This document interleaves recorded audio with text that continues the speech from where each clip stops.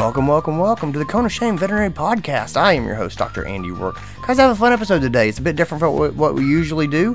I've got my friend Tasha McNerney on, and she wants to talk about actually letting our technicians do what they are learning to do and what they have been trained to do. If you come back with new knowledge, ideas, expertise, skills that you want to break out and put to good use for the benefits of pets, how do you get doctors to let you do it if you're the support staff? That's what we get into today. And so without further ado, let's get into this episode. This is your show.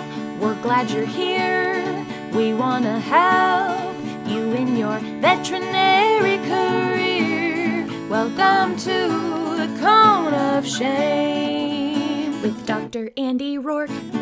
Welcome. Tasha McNerney, thanks for coming back. No problem. Thanks for having me again. Oh, my pleasure. I've got one I want to talk with you a little bit about today. I've seen you lecture many times. You and I have lectured together. We did What Hall & Oates Has Taught Us About Vet Medicine. That was a good one. Was a classic, an all-time classic that only people in their 30s and 40s came to. But really, really great. I don't know. I feel like there were some confused 19-year-olds in that audience.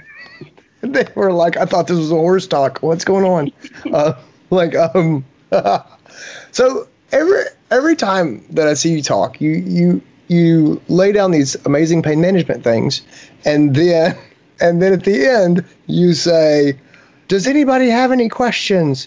And 7 hands go up, and you call on one of them, and the person says, how do I get my doctors to do this? Or how do I get my doctors to let me do this? And then all 7 hands go back down because that was the question they all had. So I thought that you and I could just get on today and talk through that process. So we have a lot of technicians that listen. We have a lot of doctors that hear things on this podcast. And they're like, I don't know if I can actually pull the trigger and do this. So I want to talk about that. Let's just say that you have some technicians that have come and learned how to do epidurals from you, and they want to take this back to their practice, but they are concerned about getting their practice on board with the process. What advice do you have for them? Let's start with epidurals, first of all. You do recommend a lot of epidurals, and that's not what this episode is about, but let's just unpack it for a moment. Give me your philosophy on epidurals and when epidurals might be useful, just so everybody knows what we're talking about. Oh, yeah. We do a ton of epidurals. Now, granted, I do work for a specialty and referral hospital with 3 different surgeons and 2 anesthesiologists. But before, when I worked in private practice and I was kind of ramping up to go get my VTS, we started doing epidurals for all of our cesarean section patients, for our hind limb amputation patients, for, if we were doing an external fixator or broken bone. Sometimes even for really bad cystotomy patients, we would do an epidural. So there are a lot of times that we can utilize the epidural as a really nice analgesic technique or a MAC-reducing technique.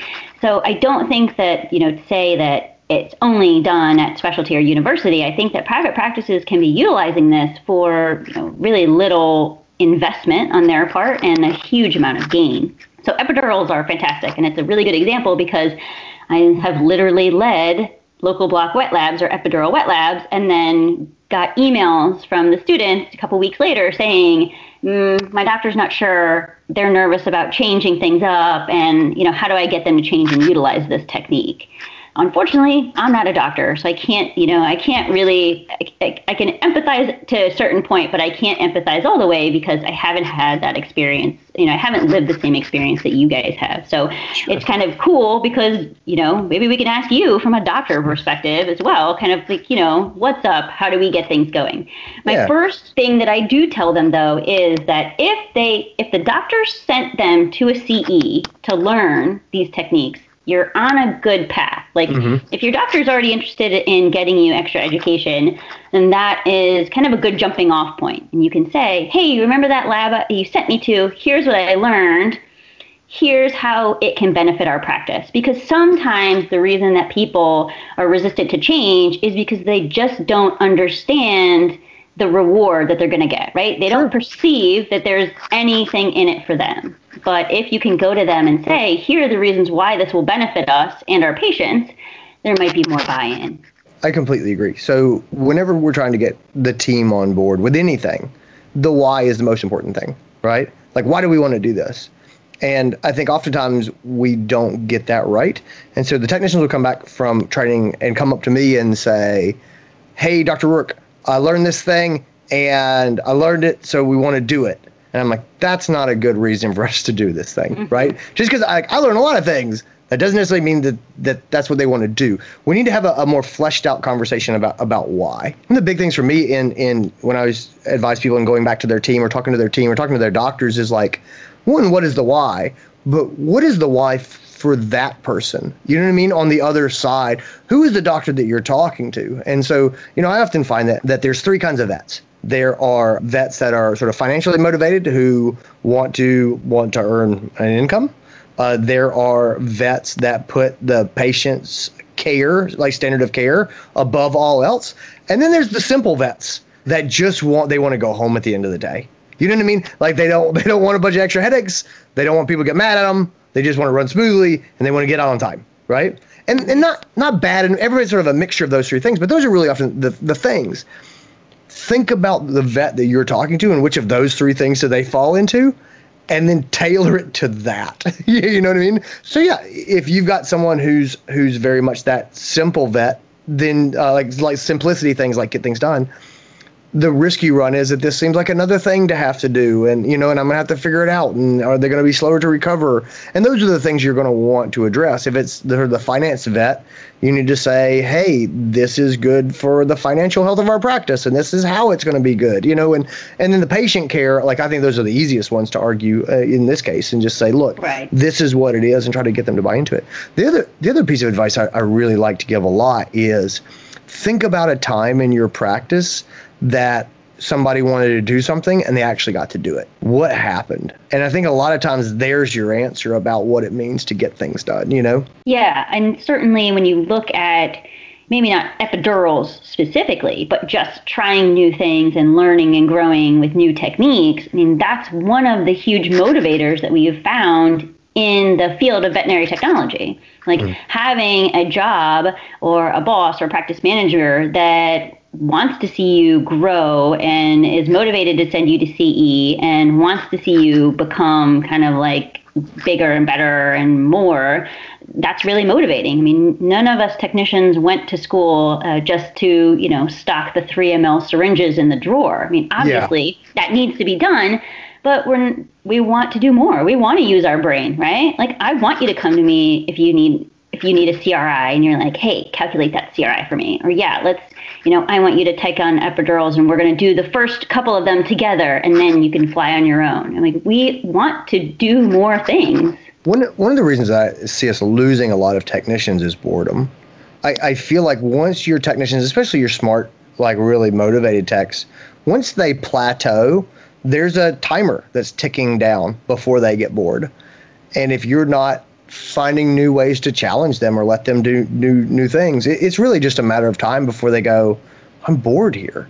And it's funny, people don't say that, or they may not even recognize it as boredom. They're just unfulfilled, or they're looking for something else, or the grass is greener on the other side, or whatever reasons. But they do tend to leave, and I think a lot of people they don't necessarily feel that pressure of I have to keep growing this person. It doesn't have to be a full-time let's have Tasha do something new every single day, but it does have to be a steady progression where people get to do new things and feel challenged. So I think that's a big thing.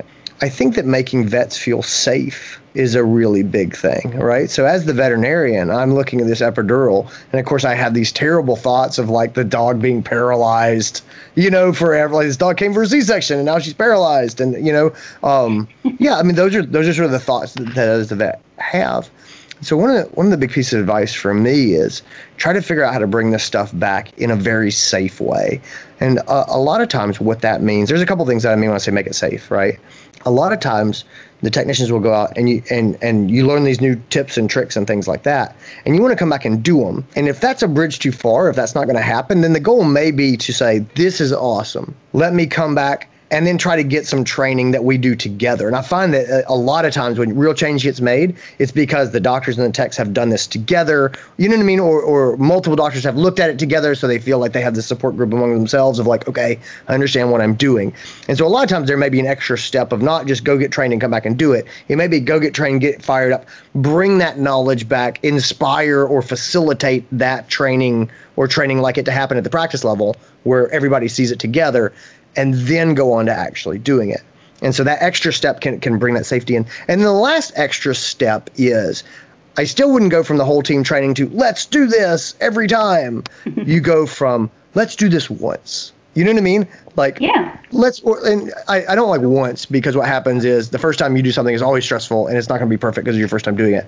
Let's do this for a couple of weeks. You know, let's try it for 3 weeks. Let's try it until the first of the year. We'll go from now until January 1 and we'll just try it. And that just lowers the stakes, because then the doctors aren't like, oh crap, this is forever. And if I don't like it, then I'm going to be stuck with it. It's like, nope, you're not going to be stuck with it.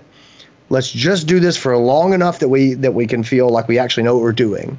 But then we'll reassess.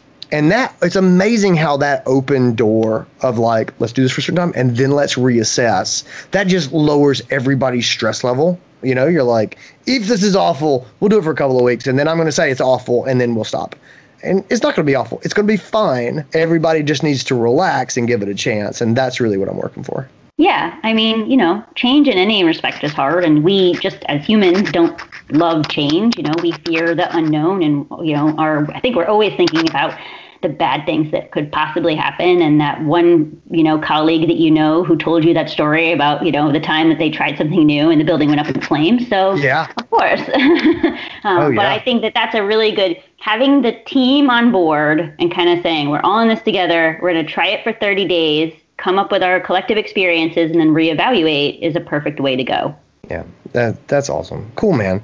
Well, thanks for talking this through with me. Like I hear it all the time. You know, one of the things, especially in pain management, like you deal with this more than anybody else that I know, it's just we're making such advancements in pain management and in anesthesia, and it can be hard to keep up with, and it's real comfortable. This is the center of preaching the sermon. It's really comfortable to come up with a cocktail that you like, that works well, you know what I mean, that you feel very comfortable with, and be like, nobody mess with my stuff.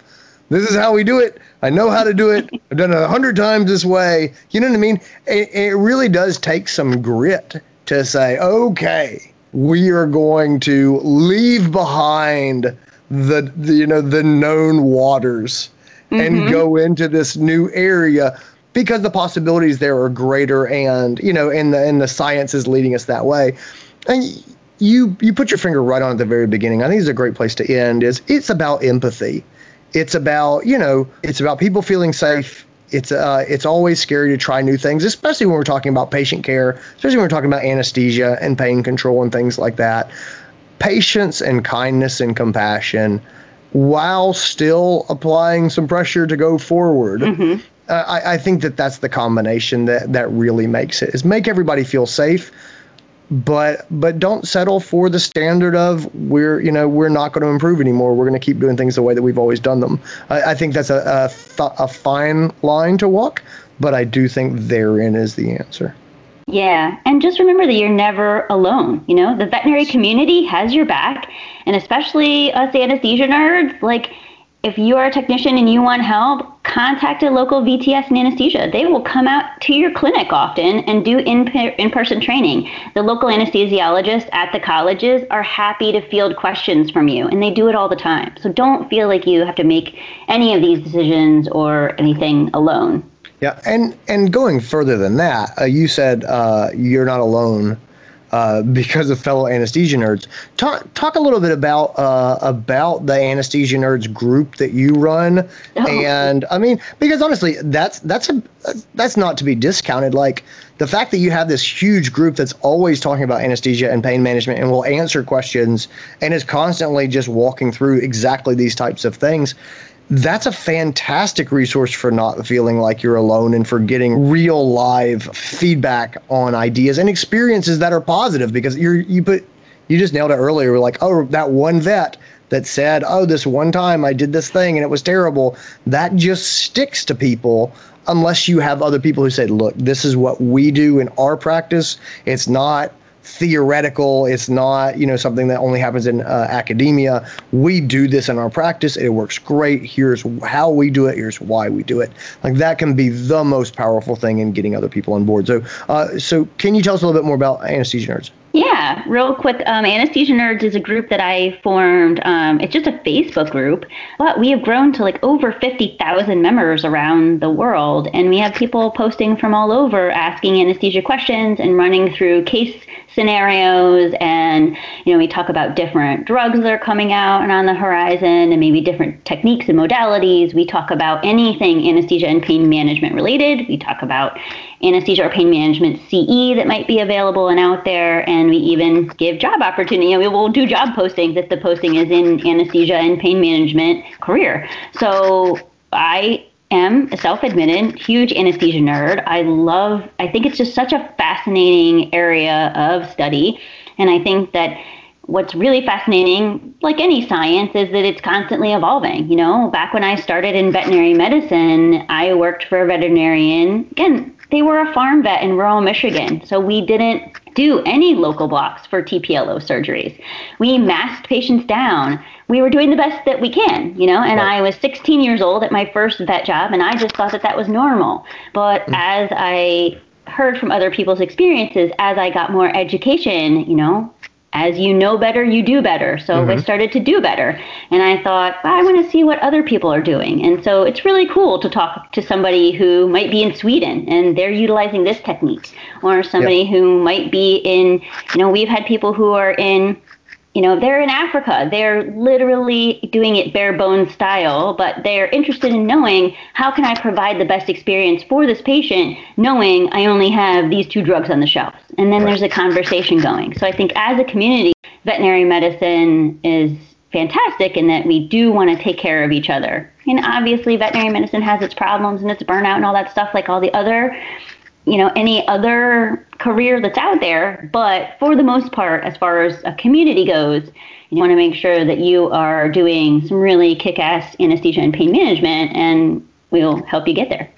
Yeah, the group is open to any veterinary professionals. And any veterinary professionals. You can find it searching Anesthesia Nerds on Facebook. Yes. Cool. Thanks, Tasha. Thanks for being here. Thanks for having me. Guys, I hope you enjoyed the episode. That's what we got for you today. I always enjoy Tasha McNerney. I think she's doing wonderful things for technicians everywhere, and I definitely want to support that. And I think the question of how do we convince doctors to let technicians practice to their degree, I think that's a great question. It's something that our profession is wrestling with, and so I was really glad to get to talk about this today. Guys, if you enjoyed the episode, do me a favor, leave me an honest podcast review on iTunes or wherever you get your podcast that does reviews. It really does mean a lot. It helps people find the show, gives us some good feedback and encouragement. I just looked today, and there was a new, nice, wonderful review of the podcast, and it lifted my spirits and made me excited to jump in here and do some more of these episodes. So, take care, be well, have a great holiday, and a great rest of your year. I'll see you on the other side. Bye.